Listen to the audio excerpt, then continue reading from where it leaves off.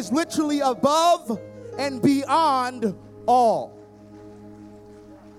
That same God was revealed in the flesh, physically came, and was bearing the name that is and always will be above all names. It is and was and will always be the name of Jesus.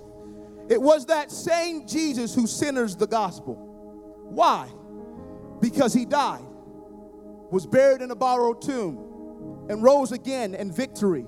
He conquered death, hell, and the grave. Now, each one of these elements Jesus conquered or created are all elements that are impossible to get to, out of our reach, and beyond our control. Death we cannot conquer alone.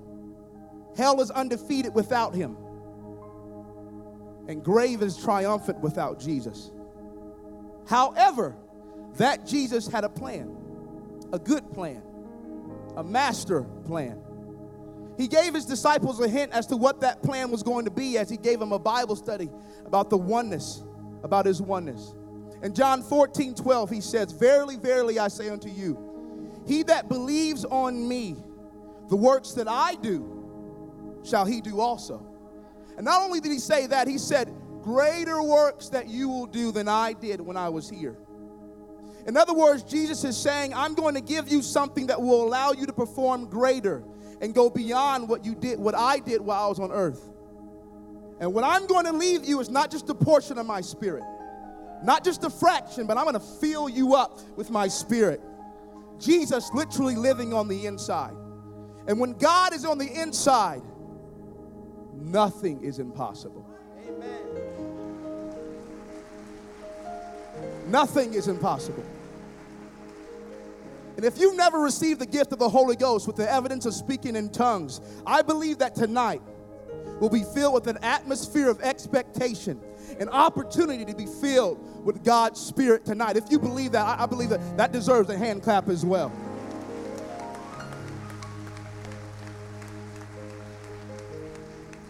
And this is what the Spirit's for.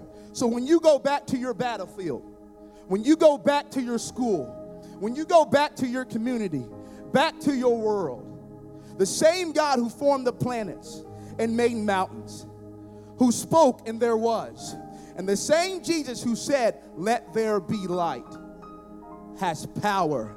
And that same power can be, and for some of you already is, inside of you tonight.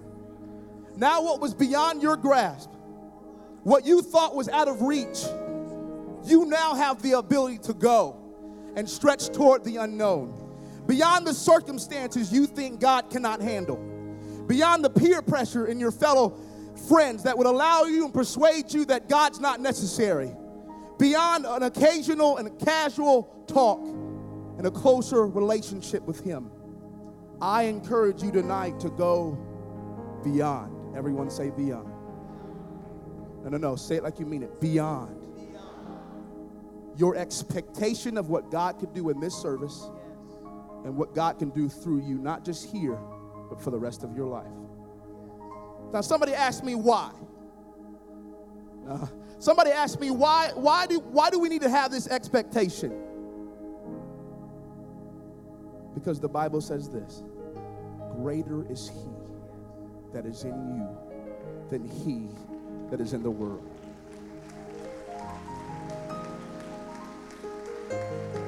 That's why your expectation should go and exceed further than anything. Because what's inside you has the power to go beyond. Yes. What you have inside of you can break barriers past this high school. Yeah. But by only one name, I wonder if you can stand to your feet. By only one name that has power. By only one name that has authority. Yes.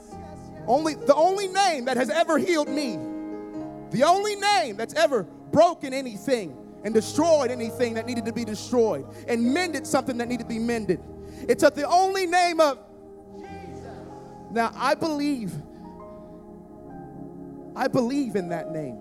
Yes. I believe in what he did on the cross. Yes. It's at the only name of Jesus. The blood of Jesus. The power of Jesus. I wonder if you can lift your hands as if God's going to put you beyond where you are right now. He's going to bring you beyond where you are, beyond your circumstances, beyond where you're going. Come on, lift your voice. Lift your voice. This is that moment in the service where God is going to change your mind, change your ways. Lord, I ask you right now that everyone in this place, that the faith could rise. Faith could rise in this building, and we can all go beyond where we are.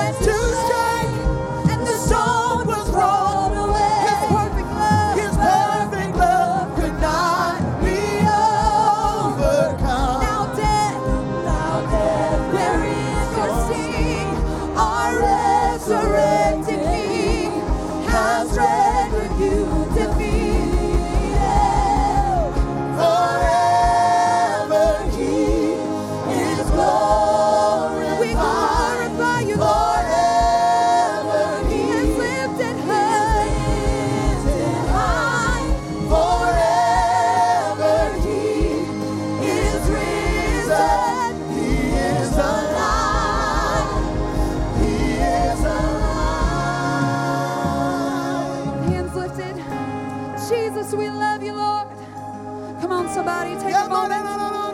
Jesus, we love you, God. You're so good, Lord. Jesus. I worship you forever. I worship you forever. We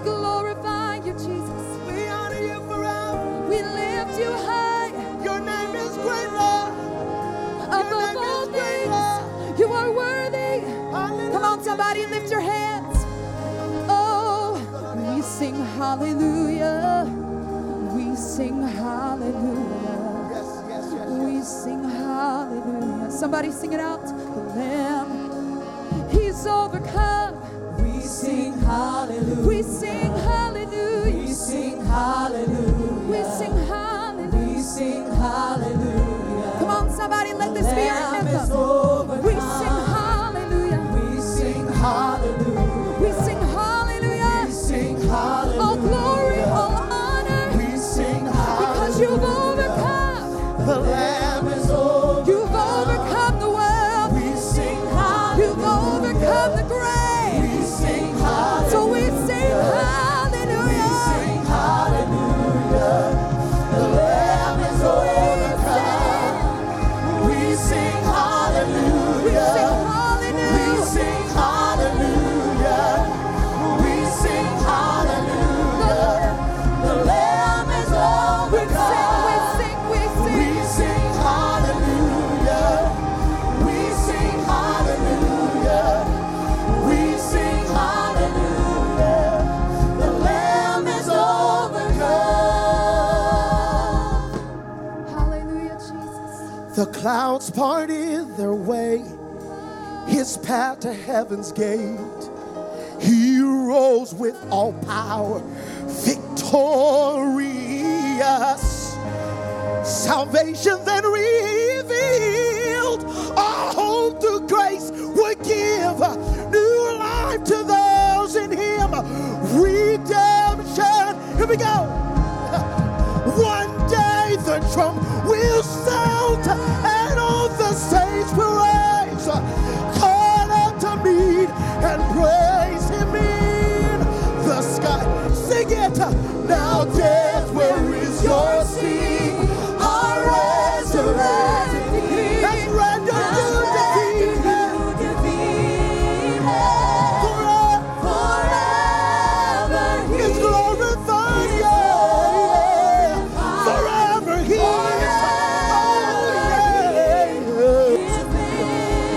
Forever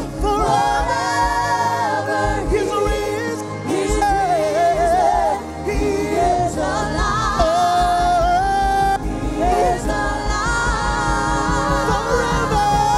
Forever He is glorified. Forever He is lifted high. Forever He is risen. He is alive. He is alive.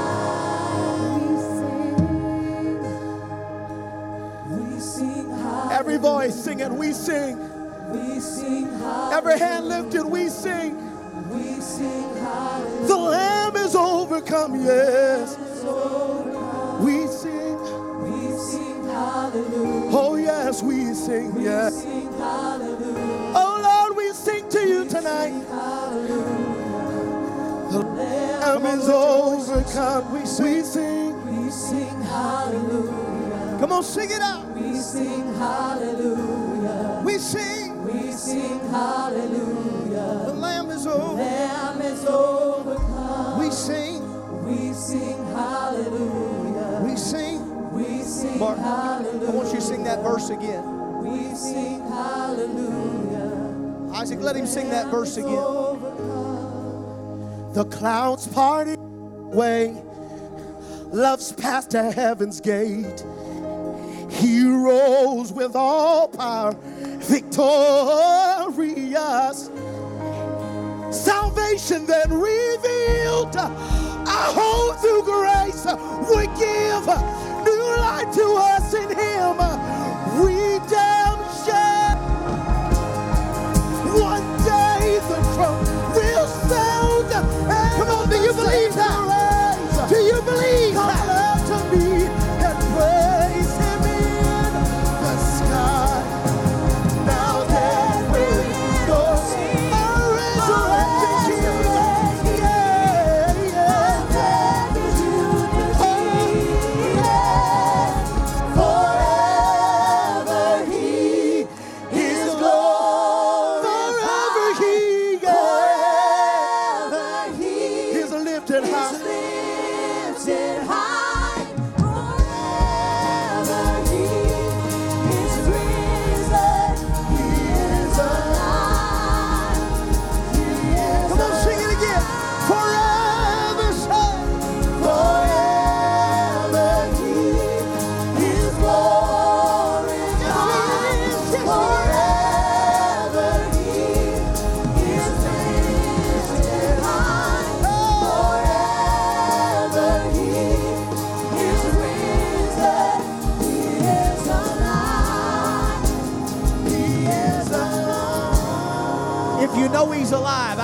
give Him praise.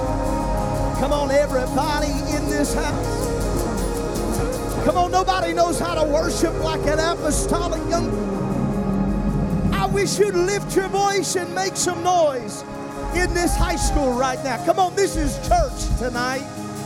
Come on, this is the house of God right now.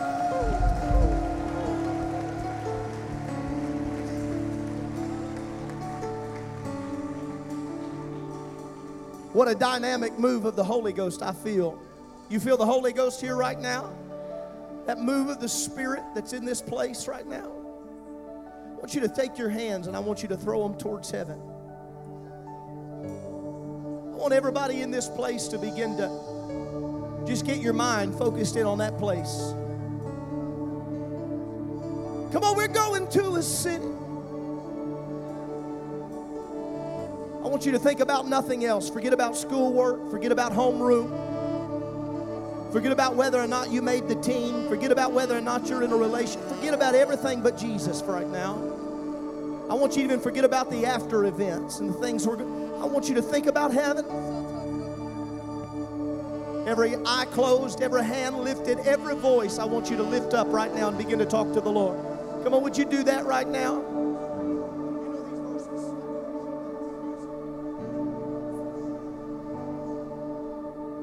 Come on with hands lifted. Come on with hands lifted. Matchless. Matchless love and beauty, endless worth. So nothing in this world. Nothing in this world can satisfy. 'Cause Jesus, you're the cup that won't run dry. Sing that again. Who is like you, Lord? Who is like you, Lord, in all the earth? Matchless love and beauty, endless worth. Nothing in this world can satisfy. Nothing in this world can satisfy. 'Cause Jesus, you're the cup that won't run dry. Sing that second verse. Treasure of my heart. Treasure of my heart and of my soul. In my weakness, you are merciful. He's our Redeemer. Redeemer of my past and present wrong. And holder of my future. Days to come. Your presence is heaven. Is heaven to me. How many love the presence of Jesus? Your presence is heaven. Is heaven to me. Come on, I'm going to ask it again. I want you to lift your hands, everybody, across this room. There's something powerful that's happening in this place tonight. We've transformed this high school into a place of worship, and there's something powerful. Come on, I want you to lift your voice right now. I really want you to call. I want you to get outside of your comfort zone. I want you to really call on the name of the Lord right now.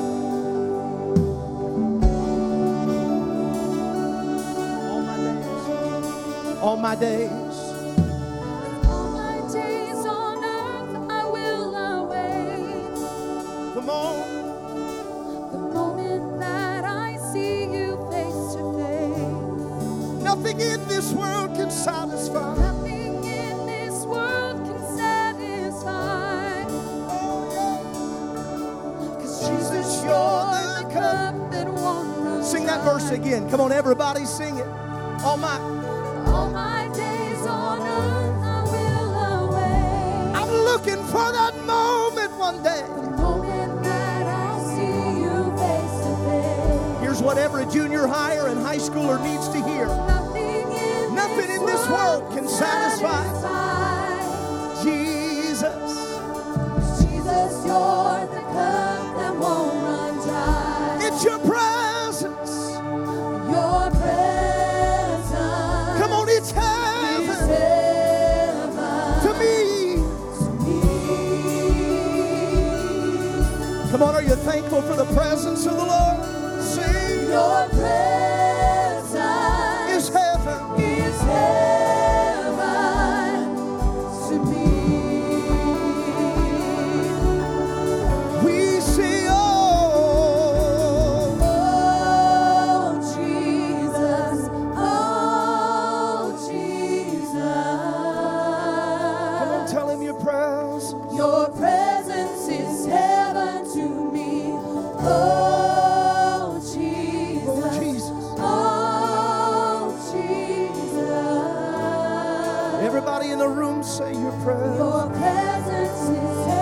Say, oh, Jesus. Oh, yes. Come on, tell him your presence is. Yes, it is. Your presence is heaven. Oh, Jesus.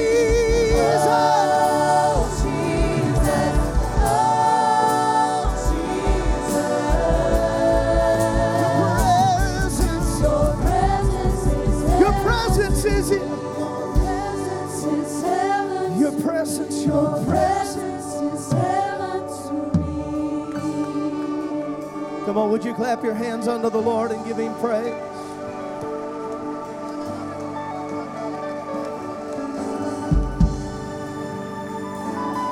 Nobody like Jesus. Nobody like Jesus.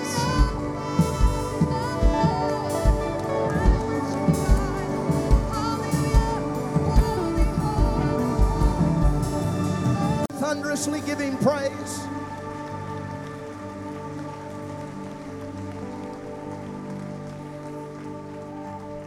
I would find it to be fitting that we would give a hand clap of appreciation to this worship team that has led us so wonderfully tonight. Just a tremendous, tremendous job. So good. So appreciative of them, their spirit, their desire for excellence. I turn your attention to Mark, the 9th chapter. What an honor it is to be here. We started this event 15 years ago now, which is unbelievable, Sister Volgren, that this was started 15 years ago, and it started as a little retreat for our student ministry in a cabin a little bit south of here, and this is what it's turned into, and I'm very thankful for what God is doing. I'm humbled and honored at the opportunity to come back and preach to so many of my friends here tonight. And for those of you that I don't know yet, I want to meet you. It's good that I look around and I see some that I don't know tonight. That means that the church is having revival, and that's an exciting thing. I'm glad that our youth ministries are having revival. I want to say very sincere appreciation to all of the pastors and the youth pastors that have brought groups and made this a priority to be at this event. This event was started out of a strategic and intentional burden that we need to have a service which sole intention and focus is after about a month or so into school, where we come together as a group of apostolic students, Brother Maley, and we empower apostolic students and let you know that what you're doing is not in vain, and living for Jesus Christ is important. And so I'm thankful that you have taken the time to be a part of this tonight. And certainly to the Bolgrens who lead with such excellence this host church, First Apostolic Church. Very excited not only about them, but also about the new building that is taking place in Talmadge and the new sanctuary. Long time coming. If you've ever been there on a Sunday, you know they need a building now. And we're excited about that. And to one of the men who I love more than I could really articulate well, our student pastor, Brother Christian Bolgren. Love and appreciate him and his team and the excellence with which they lead. Man. Amen. Man, I feel comfortable tonight. I feel very much at home. I don't know if that's good for you or bad for you, but it's good for me. And so I'm turning your attention to Mark chapter 9, verses 23 and 24. If you have your Bible, say amen. If you're looking at the screen, say, I got it. Wouldn't that be sweet if you didn't have to take your textbook to class and the teacher just put it up on the... You didn't bring your textbook? No big deal. We got it on the screen for you today. Sign me up for that class. Jesus said unto him, if thou canst believe, all things are possible to him that believeth. And straightway the father of the child cried out and said with tears, Lord, I believe. But help thou my unbelief. It wasn't a contradiction, it was an honest moment. I believe in you, but it's been 3 months since camp.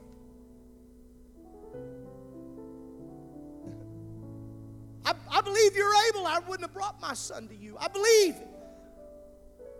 But help my unbelief.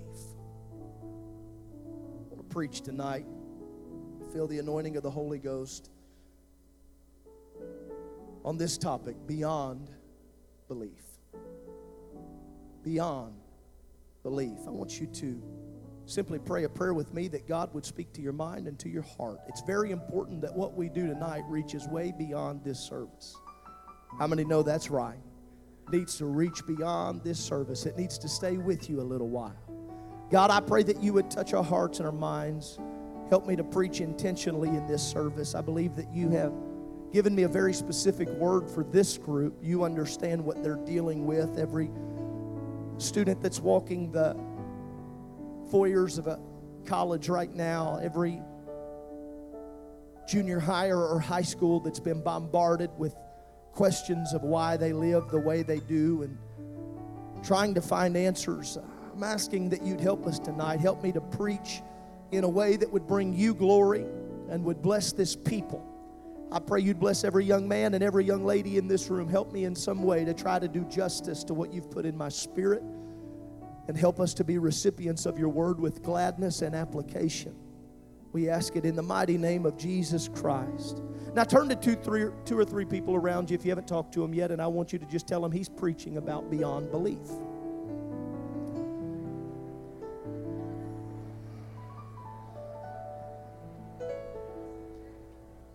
Beyond belief. Now if y'all going to sit in the front, hey, Didymus, you're going to sit in the front, you have to preach with me now. I'm preaching about beyond belief. Thank you, Brother Gavin, for that dynamic keynote address. I'm glad we serve a God like that. I'm appreciative that Brother Gavin is in the Ohio district. You may be seated.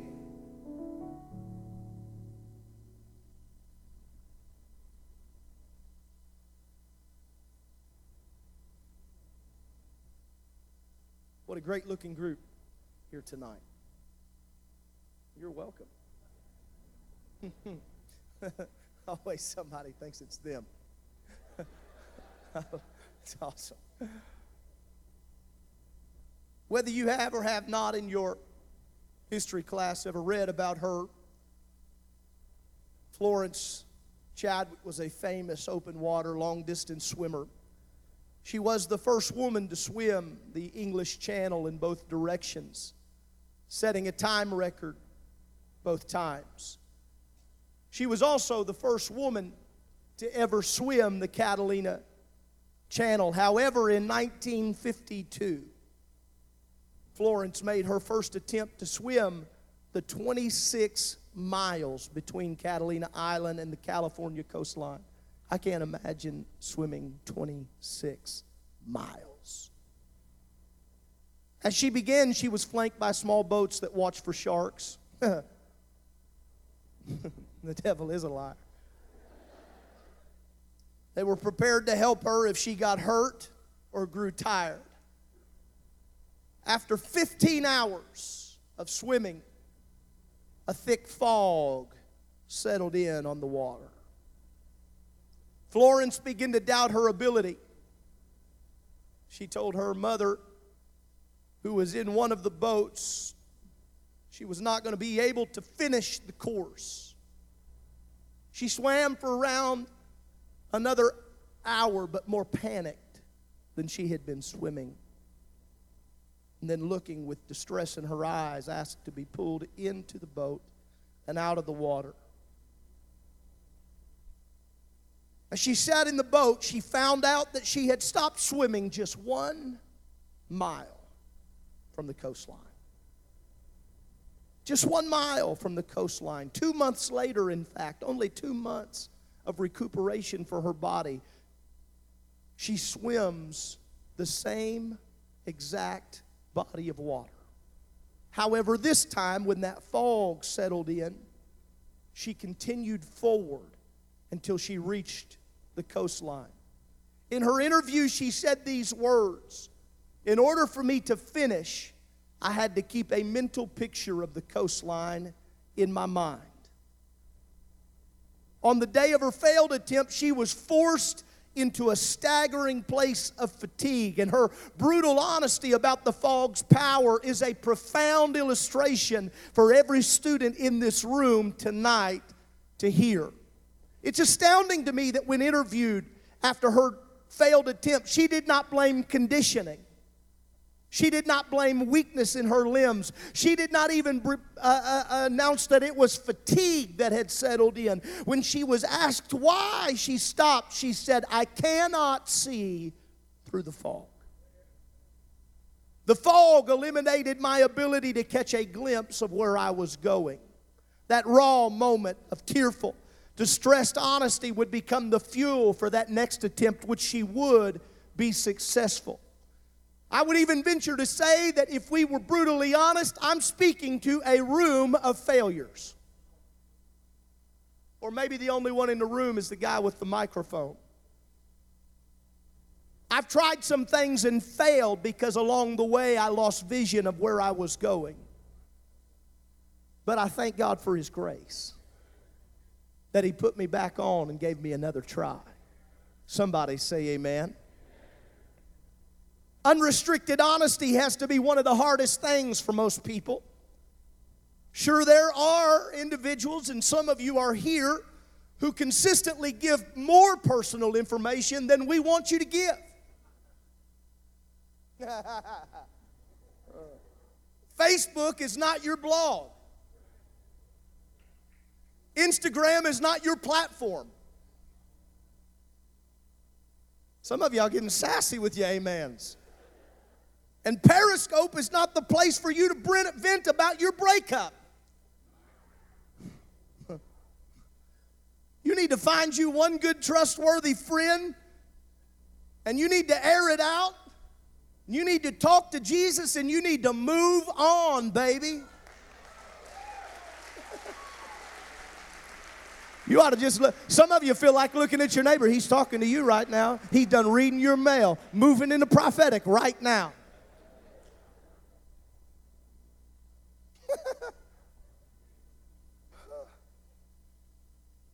However, more often than not, we are guarded when it comes to real transparency. Why? It's pretty obvious, really. We don't want to be judged. Honesty reveals flaws, which in return expose that little fact that we thought it had been kept secret from everyone. We don't want anybody to know that we're not actually perfect. You ain't fooling nobody. The truth is, honesty is based on timing too. People can't appreciate that you're honest when you get forced into being honest. Or because you got caught. Let me be honest. No, you got caught. It's exposure. Admitting to cheating on a test after you've been caught is not honesty. It's dishonesty uncovered.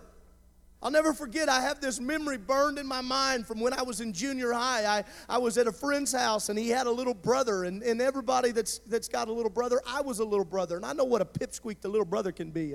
And he had a little brother, and his little brother's name, we were always just picking on him, taking stuff, and God forgive me, I need a moment right here. Just please take that. I don't know if I've ever done that. Forgive me, but went in the living room, and he had some candy that he had been given, and I'll never forget this. It is burned in my memory, Pastor Bolger, and I took some of his candy off the table, and I put it in my pocket right here. I had a shirt on that had a pocket. That's how cool I was, right here. I walked into the living room, and wasn't thinking at all. Not at all. Reese walked in the living room, and there was something on the floor, and I bent over to pick up the candy. Or the thing off the ground. And when I bent over, they had hardwood floors. And that hard candy spilled out of my pocket. The whole family was sitting in the living room. I remember it hitting. You ever have one of those moments where it's like slow-mo? No. Don't see the candy. Dropping like little bombs. And I did one of those like looks up. And it was that slow motion like.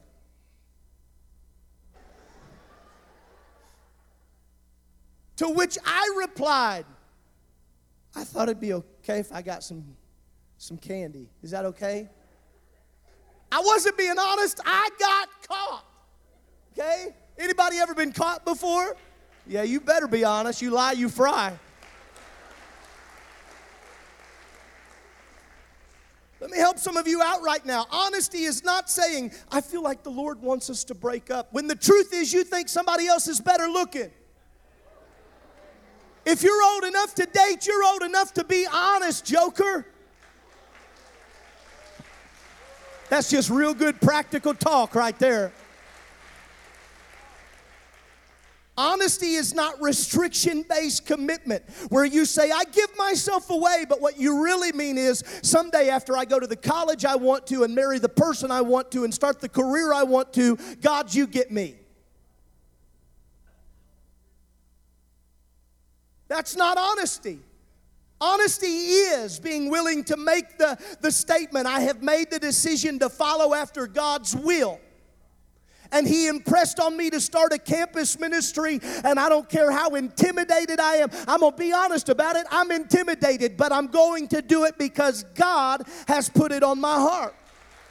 Honesty is being able to say, I'm intimidated to talk to strangers, but His will for my life is bigger than my intimidation. Honesty is being able to say this, I'm not good at praying for an hour. You call youth prayer. After 7 minutes, I've said everything twice. You're laughing because you've been there. Like, Jesus, take the wheel. Because I'm... You ever been praying and something else comes to your mind? You ever find yourself thinking about Taco Bell in the middle of a prayer? I'm just wading in it right now. I'm just in it right now. And you're saying, I love you, Jesus, but He's here in Crunchwrap Supreme, and you got stuff just all jumbled up. Honesty is saying sometimes when I read the Bible, I don't get what I'm reading. We can't say that in church. Yes, we can. You ever read a chapter and you get done and you're like, nothing. No. Read my Bible. Got my daily reading in. Have no idea what I read. Honesty is saying every now and then, I'm going to be honest, every now and then I've been preaching for 16 years. Every now and then I go to my Bible app and open up the Message. Shameful. You ever have to do that because you don't get it? Let me just help you after a good altar call. Honesty is being willing to delete your Snapchat or Periscope app because you know you can't handle it after midnight. I'm just talking about being honest. Honesty is being able to say, I might not have it all figured out. There might even be times that I doubt, but my mind is made up to walk the hallways of my school. And even when I don't feel like it, I still know He's worthy. And even when I don't have it figured out, He still deserves the very best I can. I'm going to be honest, I don't always feel it, but I'm going to praise Him anyway. I'm preaching to apostolics right now. You got to be honest. There's times I don't feel like going to church, but I'm going anyway. I know some of you didn't go to homecoming tonight because you came to the battlefield. Hear me right now. Honesty is not saying, well, I didn't want to go. It is saying, I did have a part of me that wanted to go, but I made up my mind along the way. I'm going to live for Him. I'd rather be a part of His purpose. I'd rather be a part of His cause. Who am I preaching to in this house right now that would be honest enough to say, I don't always feel it, but I made up my mind. This is who I am, and this is what I do. I don't always believe I'm good enough, but I believe I can do all things through Christ. I don't believe I'm worthy, but I believe His grace is sufficient. Clap your hands, everybody, to the Lord. Give Him praise. Come on, everybody, clap thunderously. If you've ever doubted God, you ought to clap your hands because you're still here. If you've ever doubted the call of God, you ought to clap your hands because you're in the church tonight. Come on, the devil is a liar. I'm trying to help somebody at the start of this message. You're still here. It's okay that you had some doubts. It's okay that you had some frustrations. You're a normal teenager. You're a regular student. But you're here tonight. Find somebody, give them a high five and tell them it's okay. Be honest.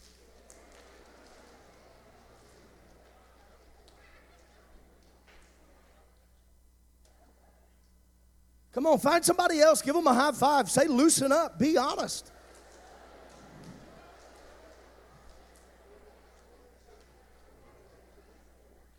Find somebody you ain't talked to yet and say, if you sit there the whole time he preaches, I'm going to step on your feet when I stand up. Sorry, that's just what was in my mind. I had to be honest and say it.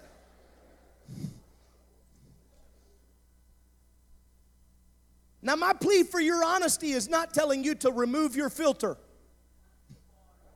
Preacher said, be honest. You ugly.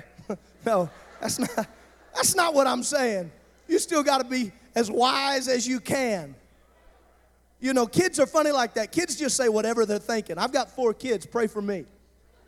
Okay, my youngest son, Carson, I have 3 of mine are boys, if you don't know that. If you don't know me well enough to know I have 4 children, and 3 of them are boys. When you have 3 boys of your own, you learn how to cut hair. You know, haircuts are expensive now.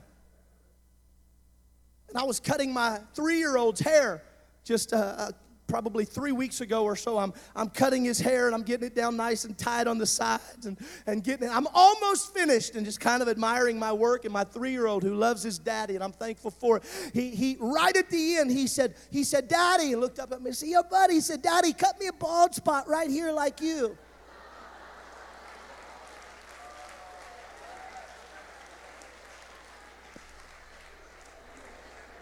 I didn't know whether to hug him or knock him across the room. I was just honest. When you get a little older, you got to get a filter. But you do have to be honest with God.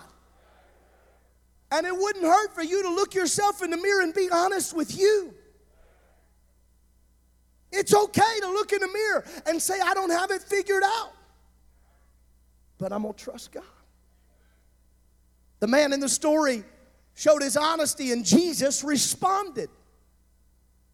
God must always be larger than life and surpass your ability to logically explain him. Preach to every college student and tell you right now, you need to hear me. He must always be a little bigger than you can logically explain away.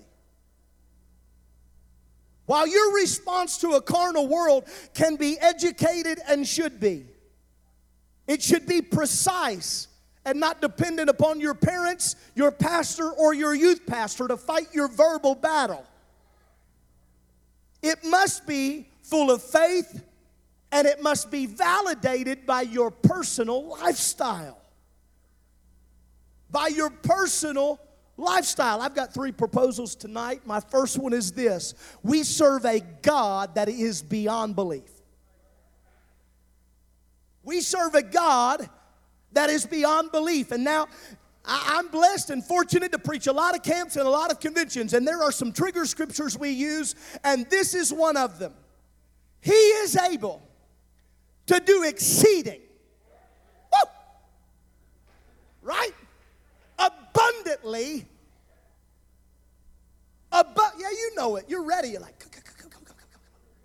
Above what? All that we can ask or think.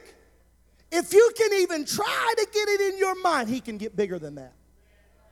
He can get beyond it. I would even venture to say that some of us, if we could get a picture of our friends being baptized, he could do it. If you could get alone in a time of prayer and start letting a mental picture go over in your mind. I can see it. I'm thinking about it. I'm meditating on it. I see them going down in the water and coming up. I see their hands. I see the water dripping off their hands. And what is that happening to their mouth? Oh, wait. They're starting to speak into.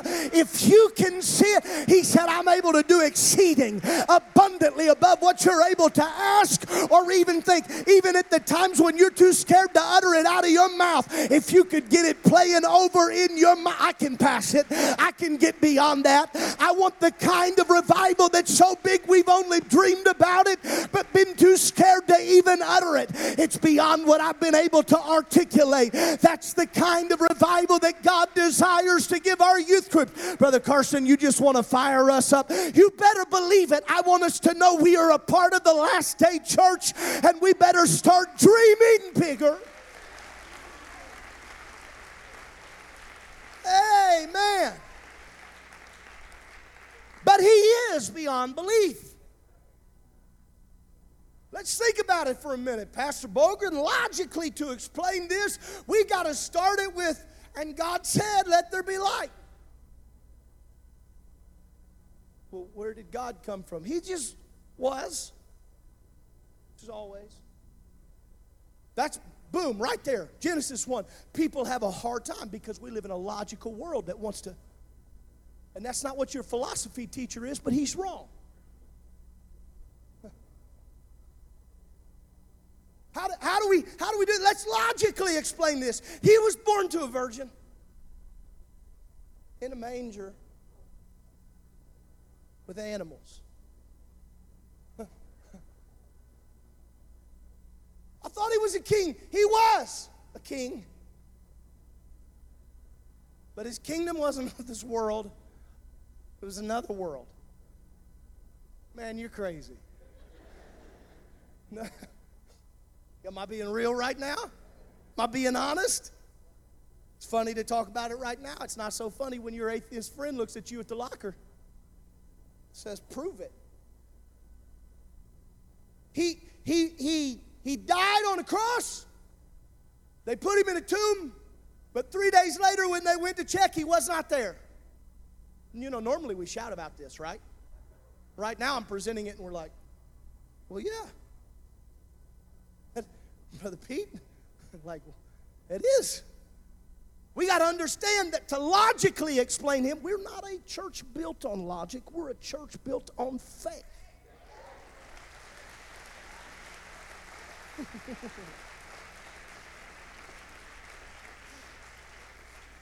And when he got up from the grave, he took the keys. My great friend talked about of death, hell, and the grave. Took them all. And then gave us reinforcement while everybody else gets teared up at funerals. We call them homegoing services.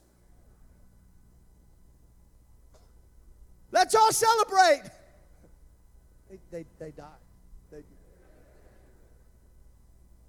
But we quote scriptures like, death, where is your sting?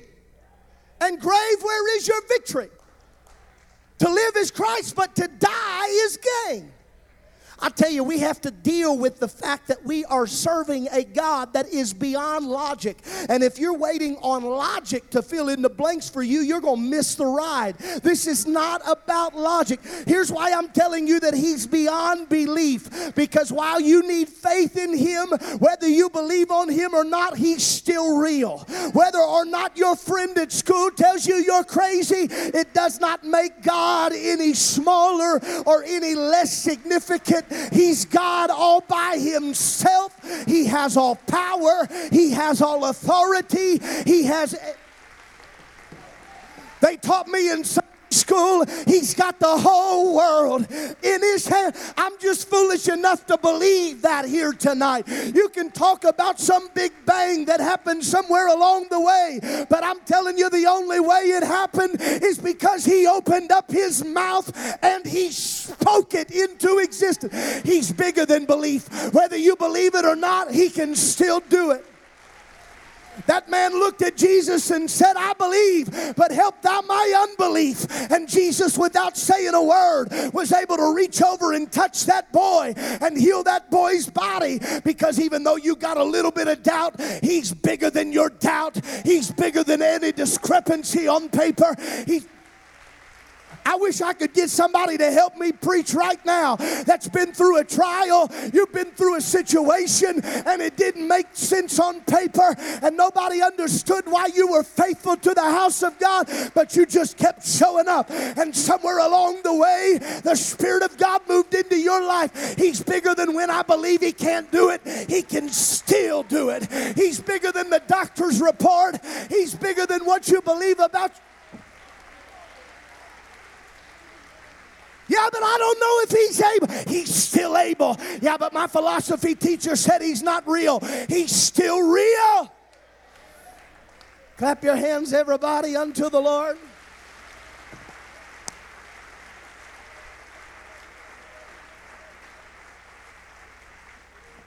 Darwin cannot diminish Him. Your science teacher cannot diminish or forfeit His power. Agnostics and atheists cannot annihilate His reality. Lucifer will never lord over Him. He surpasses the need to even be believed in. Now that seems strange to us because we live a life where we constantly talk about you have to believe on Him and you must believe on Him. But the news is, whether they believe in Him or not, you keep doing what you're doing. Whether your friends think you're crazy or not. Anybody have any friends at school that think you're crazy for living for God? Look at you. Lift your hand real high. Be honest about it. Anybody in here ever been made fun of for living for God? Raise your hand real high. And yet you're still here.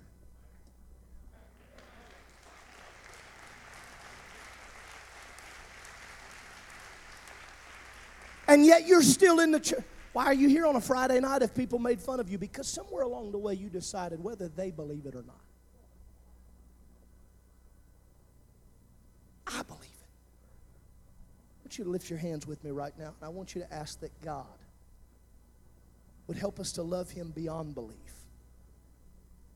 When peers in our life try to make us feel as though it's irrelevant, insignificant, and tradition, and men-made rules and restrictions. I'm talking to somebody right now during this prayer.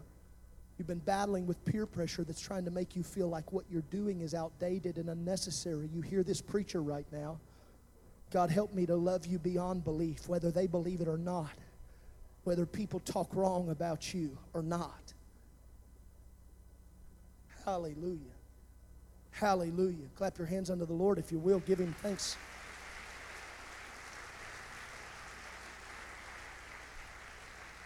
The second thing that I would propose to you tonight is that our lifestyle must be beyond belief. We serve a God that's beyond belief. Our lifestyle must be beyond belief. We walk by faith and not by sight. Didn't Jesus look at Thomas and say something like, man, I'm glad you believe now that you're touching my hands and my side, but there's something special about people that haven't seen and still believe. Our lifestyle must be beyond belief. Because just believing is not enough. In fact, anybody that's been going to church for any time at all, you've probably heard your pastor say, faith without works is dead. Dead. He that believeth and is baptized shall be saved, but he that believeth not shall be damned, condemned, lost. He said, belief without action becomes the insult of disobedience. Because to him that knoweth to do good and doeth it not, to him it is sin. So while He is God, whether I believe Him or not, whether my friends believe Him or not, once I acknowledge Him, I don't get to stop there. My lifestyle has to go beyond belief. We have to believe in the authority of His Word. We have to believe that heaven and earth would pass away. The skies may pull apart and the earth might disintegrate.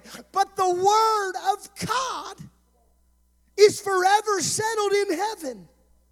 Believing is not enough. In fact, we must surpass belief and practice our faith with action. What are you saying, Brother Carson? I'm saying repentance is a verb that everybody must act upon. You got to act it out. Man, it's easier to say repent than it is to repent. Right? Be very easy. Anybody in the world, whether they believe you, believe God, believe Scripture, you can open. I've done this at plenty of tables where I open some of my favorite Bible studies. I'd open the Bible and the guy across the table was smoking and blowing smoke at me. Yeah. I'll never forget teaching this one Bible study where I'm teaching this Bible study to this guy, and we're talking about receiving the gift of the Holy Ghost, and that when they did, it fell on them, and they began to speak with other tongues, and he was looking across, and when I turned over to him and showed him the Scripture, I made him read it out loud. I'll never forget him just kind of the cigarette kind of falling, and him looking at me and said, "It is in there."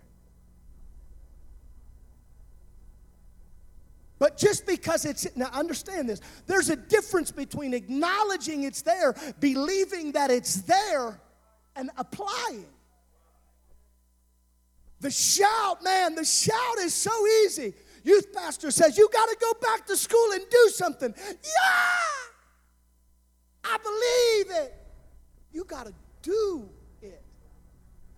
Be honest, that's the tough part, right? Shouting's the fun part. The fun part is like a rally at church, man. Yay, I'm going to win everybody. You haven't even told your best friend.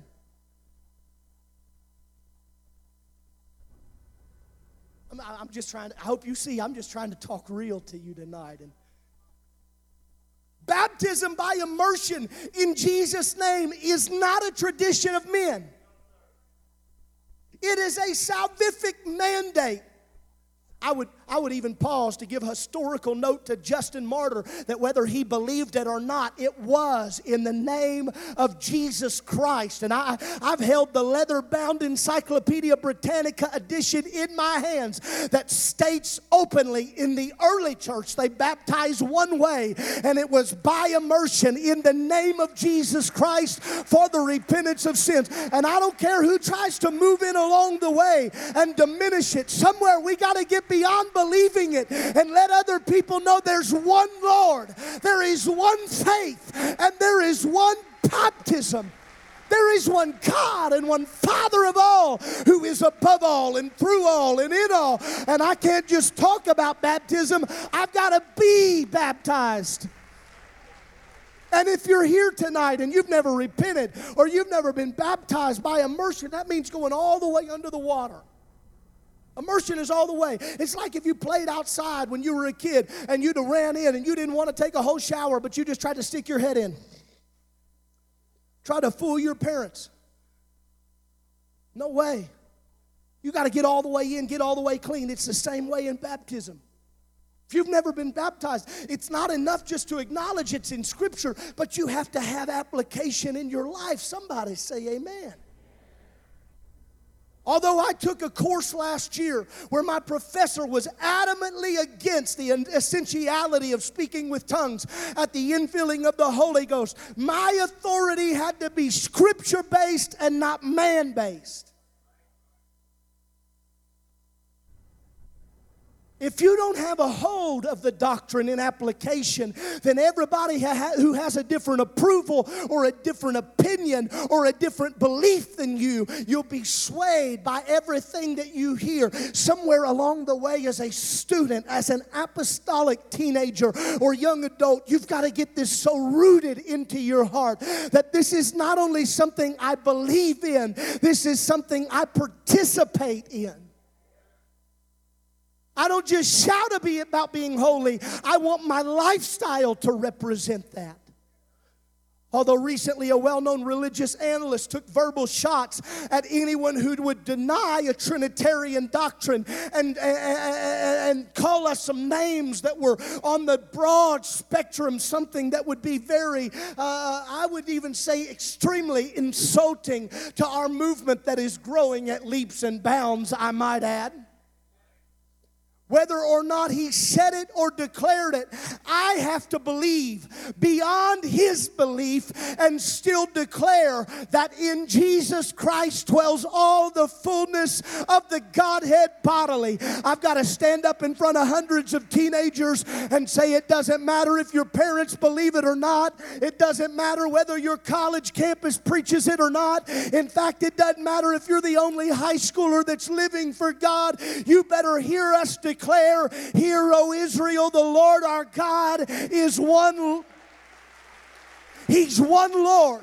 And somewhere along the way, you got to lift yourself up and square your shoulders and say, whether mom believes it or not, I believe it. Whether my dad goes to church or not, whether...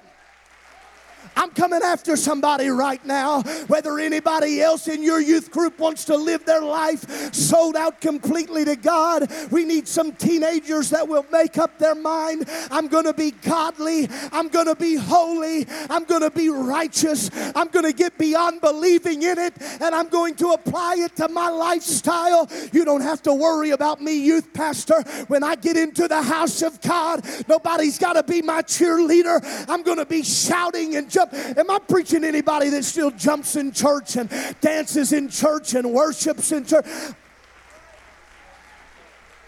Whether they think it's crazy or not, when we come to the house of God, we worship a certain way, and we are not going to subdue it. We are not going to downplay it. We are not going to make it any less essential than it's ever been. You are to worship the Lord with all your heart. Well, I believe He's worthy. If we believe He's worthy, we demonstrate it. Beyond belief. He causes us to go beyond belief. I grew up in a little old church where they sang, "It's all in Him." Anybody sing this song? Some of you are like, what? What is that? Does Mercy Me do that? Big Daddy Weave, what's he talking about? The fullness of the Godhead, it's all in Him. It's all in Him. It's all in Him. I didn't even know what they were doing when I was a kid, but they were just singing doctrine into me. The mighty God is Jesus, and it's all in Him. So by the time I got into high school, I could walk the hallways of that high school, and I had an assurance about who I was and what I believed. And I didn't need to dial my pastor to ask him whether or not it was appropriate. Do you think it's really right? Will it keep me out of hell or not? It wasn't even about that. It was whether or not it pleased Jesus. And some of us have to understand it's not about whether or not it's a heaven-hell issue. When did we get caught on that? It's not about heaven, it's hell. It's about whether or not your lifestyle is displaying your belief system. Because if every argument you make in your head is whether or not it's just going to keep me out of heaven or not, then it's not even your belief, it's their belief that you're trying to live. Is that all right? I'm trying to be honest with you about some things that I dealt with at your age, and that I, being a student pastor for 12 years, I understand that students deal with. We don't always feel it. We don't always feel like living for God. Can we say that? I don't always feel like shouting. I know that's true because when I talked about leaping, a bunch of you didn't do nothing. Think he's almost done? Don't always feel like it, but if I believe in it, I have to act upon it.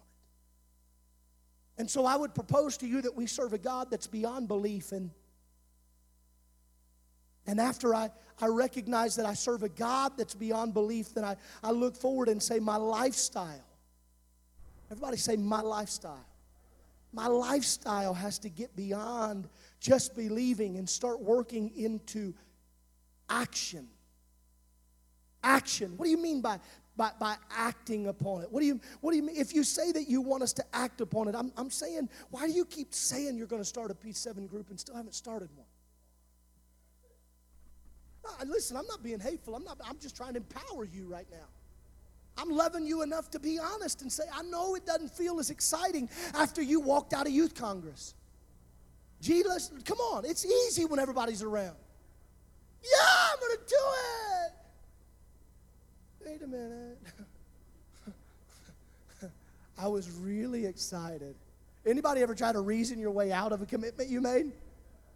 You know, I was emotional. We had went through a breakup. And sometimes it's conversations with God. You ever had that late night conversation where you're like, God, just forgive me. I'm going to do it. And God's like, how are you lying to me? I'm God. How can we get involved? What can I do? If I'm supposed to get beyond belief and I'm supposed to apply it to my lifestyle, I'm going to tell you right now, if you're a part of the UPCI or if you're a part of another organization, I can brag on the UPCI just a little bit because I'm familiar with some of the stats. Right now, the growth in the UPCI has put us in over 200 different countries and territories. Somebody was like, well, there's only so many countries. That's why we say and territories. We're in little places recognized as territories. We're in some places we can't publicly talk about. Underground churches that are having extreme revival. You recognize, and I won't go belabor this, but do you recognize the revival that the Pentecostal church has had within the ranks of the Catholic movement? Pentecost is exploding with growth. CMI chapters. Anybody a part of a CMI? Would you raise your hand right now? Campus ministry. Several hands lifted up. They've reached all across North America with a tremendous number of students repenting and being baptized. I've lost count of the pictures in the last year that friends have sent us at the General Youth Division of kids on campus being baptized in the school pool. You got to forgive me, but that excites me. While they got every other group on school trying to give a parade and start up a church. Thank God there are some teenagers that are walking onto college campuses and taking them to the pool and baptizing them in the name of Jesus. We're in a generation that's beyond just believing about it and beyond just talking about it, but we're getting involved in it. P7 clubs, we're at over 900 different clubs. Since North American Youth Congress, we've been averaging something like 20 clubs a week. Flurries of kids receiving teaching in their P7 club. Is Katie here? Stand up, Katie. I don't want to embarrass you. Katie does ECOT. Anybody here ever heard of ECOT online school? Yeah, a bunch of you. Cool. They called in the other day, told me at the GYD, Brother Christian Bogren had texted me and said, Katie does that ECOT thing. And I was like, I don't know what ECOT is. It was like, awesome. And he's like, listen, she's doing ECOT. It's the online high school. She left NAYC burdened to start a P7 club, but she doesn't go to a school. That's tough. Thanks, God, for that burden. Start a P7 club. I don't go to school. She's got this incredible online network, though, of students. 2 days ago, she went through the proper channels to have a P7 club on the online school. And 3 days ago, while she was able to sit there and teach and talk, you're able to speak. Is that right? You speak it, and they're all listening to you. 81 kids logged in. She said, by the time I logged in for my P7, there was over 50 kids already logged. Come on, we're doing it. We're doing it. We're a part of what God is pouring out on this. I don't want to just believe in it. I want to get involved in it. I don't want to just talk about it. Well, no one's ever done that before. If you can dream it, if you can believe in it, He can help you surpass it. I wish you'd give yourself a moment right now and just begin to worship the Lord with me. Something could sweep in this house right now. Faith is building and moving and shifting in this house right now. Everybody in this place, lift your hands with me right now. When I said that, faith moved in the building. I felt it. It swept in here. In the name of Jesus. Come on, if you've committed to God, you want to make a difference. I want you to throw both your hands towards heaven. It might not be the conventional way. You don't have to be a cookie cutter. You don't have to do it like everybody else. Katie, you can find a way. You can, young man, find a way to do it. I know your parents might not serve God, but you can find a way to do it. Come on, hands lifted all over this place. Call on the name of the Lord.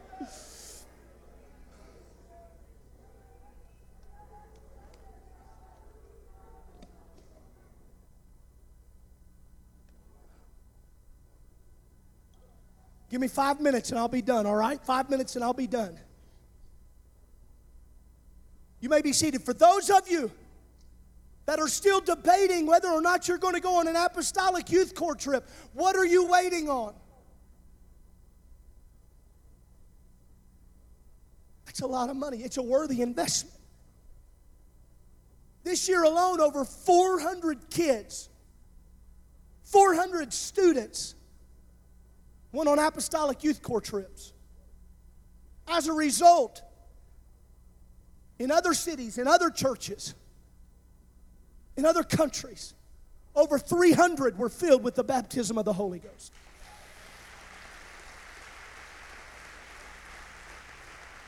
"184 reported miracles, many of them being documented miracles.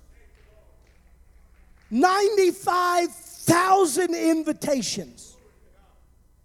I personally was standing in Luxembourg, which is the financial capital of Europe. It is a city-state which sits alone. It is one of the most beautiful cities in the world. It is a city-state that is luxurious. I stood there with the Amers, the Favors, the only church there in Luxembourg, and we began to walk around and pass out flyers for this church plant. They're just trying to establish all by themselves, no family around, just there on the call of God. They were in an altar much like the ones that you have been in, and the Lord tugged on their heart and called them to Luxembourg. And we showed up in this place where they're completely alone, but big smiles on their face because they're there doing the work of God. I personally witnessed as a man pulled his car over on the side of the road, and some students were there with cars. I watched the man and have pictures on my phone. He put his car in park and got out. You have to understand, everybody in this place walks around with a suit on because of the fact that it is the financial capital. It's a very prestigious, uppity area. And he got out of his car and he lifted his hands there on the sidewalk in Luxembourg, and he began to call on the name of Jesus Christ while apostolic youth corps students gathered around him. Another man, we were walking, another man in this place that is completely isolated with no church. He comes walking up to our group, and he begins to converse with one of the individuals in our group, and he says, "Is there anything I can pray with you about?" And this man looks back at him and says, "I don't know if you can or not, but I have been praying that God would send someone to tell me about the Holy Ghost." It's not that God is not trying to do the work. It's that He's looking for young men and young ladies that are saying, "I'm ready to get beyond believing in it, and I'm ready to get involved in the mission. I'm ready to activate the gospel. I'm ready to put myself in a place where I can be used for the kingdom of God." Come on, if you want to be used by God, clap your hands.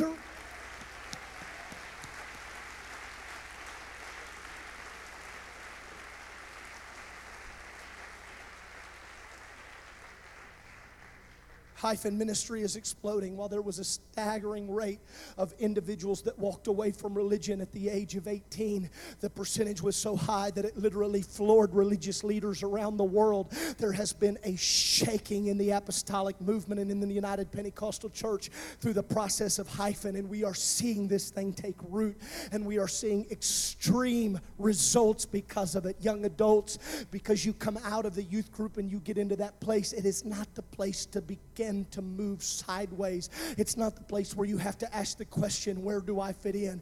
It is your time to step into an avenue of leadership and begin to recognize that I am now a part of building the platform that those under me are going to stand on. And whether that seems overwhelming at times, it is a realization that must hit the church.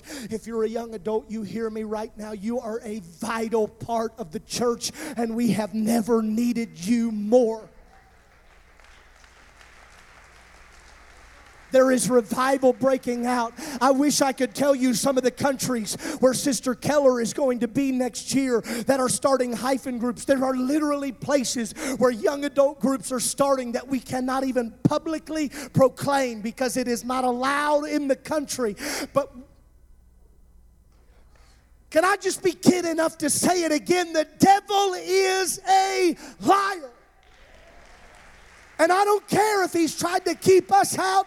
The gates of hell will not prevail against the church. We don't believe it alone. We're acting on it. Many of you were there this year in Oklahoma City, where we announced that in 2 years from now, for the first time ever, we are going to have a North American Youth Congress in Lucas Oil Football Stadium. What's happening in the church? I'll tell you what's happening in the church. I can tell you this because I was a part of the registrations. When the registration process went live for North American Youth Congress, no, some of you may be upset because you still didn't get tickets. And I have tickets now. Sold out of 18,000 in 14 hours. How does that happen? Because this generation is doing more than believing in it. Let me tell you what's happening with the apostolic movement in the United Pentecostal Church in specific. The day after our registrations went on sale, our department, Brother Michael Lindsay, gets a call from the Dallas Cowboys Stadium. That's buying power. When Cowboys Stadium wants to call you the next morning because somehow the owner of Cowboys Stadium finds out that this youth group in the UPCI just sold 18,000 tickets in 14 hours. All of our national leadership that put on concerts and different events, they look at us when we talk about the hotels we're going to sell and we show them our numbers and they say, nobody does that. We do that.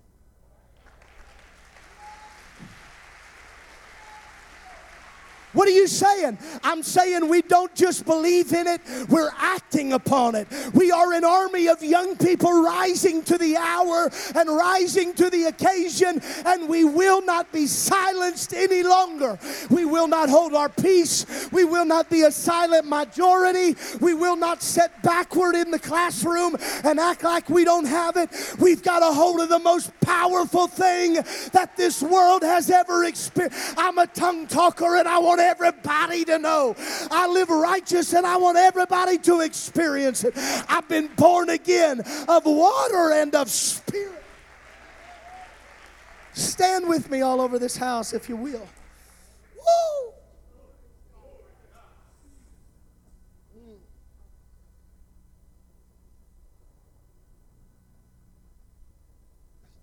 If you believe in it, you've got to go beyond just believing. You've got to open your mouth. In a world that's trying to push all kinds of agendas, the world is out of control in the loss of its gender and sexual identity. If you know who you are, you ought to open your mouth. And I'm not foolish enough to say that in a crowd this size, there haven't been some of you that have not went through times of doubt and frustration in your own life. That doesn't make you anything but normal.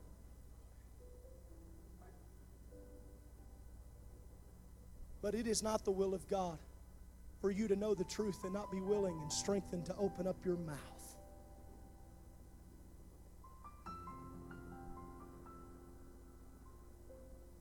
That banner.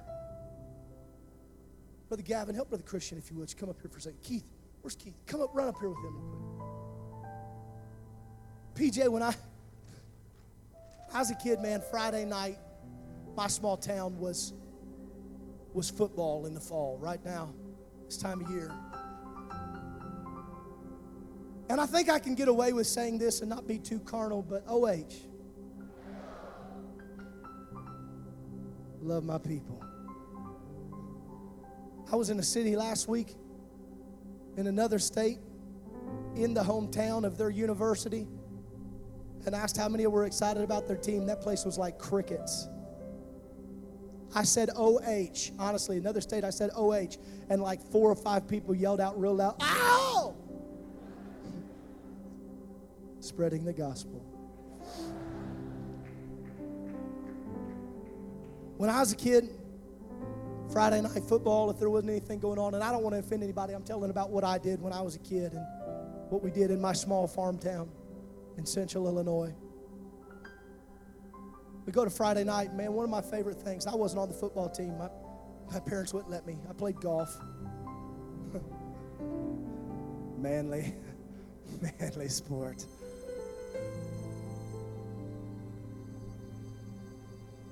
Show up at that football game, and it was intense. And some of my students played along the way. I went to some of your games. But I remember showing up, and Pastor Bogren, you played back in the day. You know what I'm talking about, the intensity of that moment. And I was gathered on the sideline. All my friends were out there playing. And Keith, I want you to step back a little bit. You guys kind of hold that stuff. I don't know if you've ever been to a game where they did this, but at my high school, they always had a banner ready. Yeah, I heard some of you like, I knew what that banner was. Got the helmets on.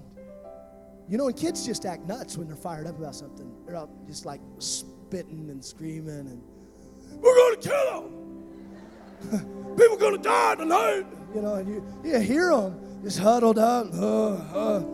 And I don't know, but like on the sidelines, you're just like, "Yeah, kill them." It's fired up. People got to die. To live is Christ, to die is God. And we would wait, man. We would wait on that moment. Because before long, before the start of that game, every game there'd be a new paper banner just like this one. And the captain would lead that team.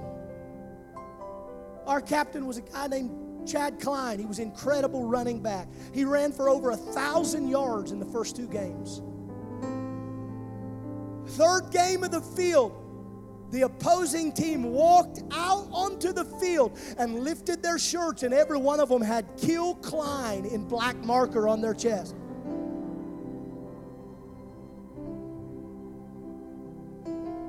It's incredible. And he would lead them out. Some of you don't know it, but the school we're standing in right now, this last week, Keith started a P7 club here.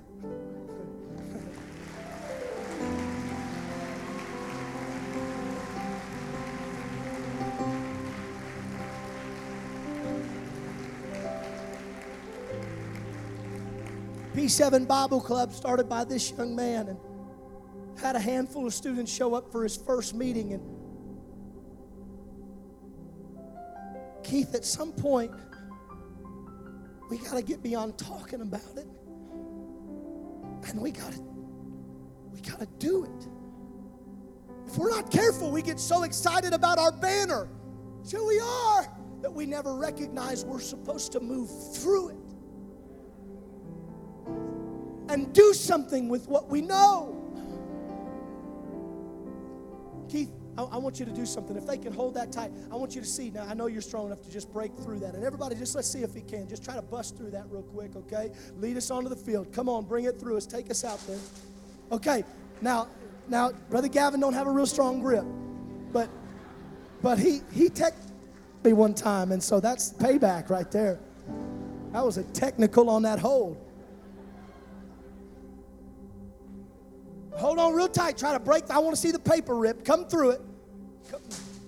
All right.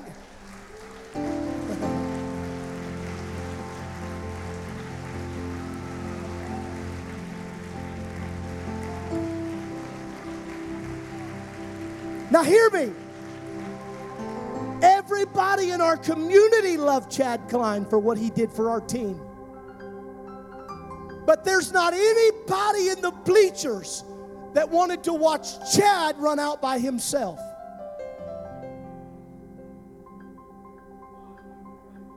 Man, I'm so glad for what you're doing here.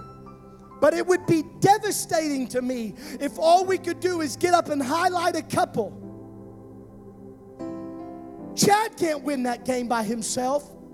Keith, you can't do it alone. And whoever you are, the all-star in your youth group, whatever you're stepping up and doing, we applaud you and we thank you and we need you. But I want every student in here to help. Hear me right now. We need everybody on the team to get involved in this. We need every young man and we need every young lady to get beyond talking about.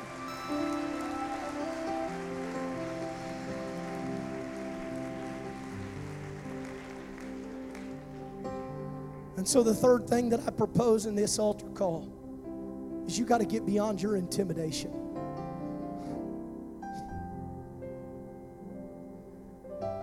You got to get beyond whatever that thing is that's keeping you from doing it. I'm talking to young men right now with a calling on their life. I'm talking to young ladies with a call. You've got a calling for communication, a calling to speak the Word of God. I'm talking to individuals in this room that have a calling on your life. And I'm talking to others that are saying, I feel a stirring, but I don't know what I'm supposed to do. I've got your answer tonight. You're not supposed to do nothing.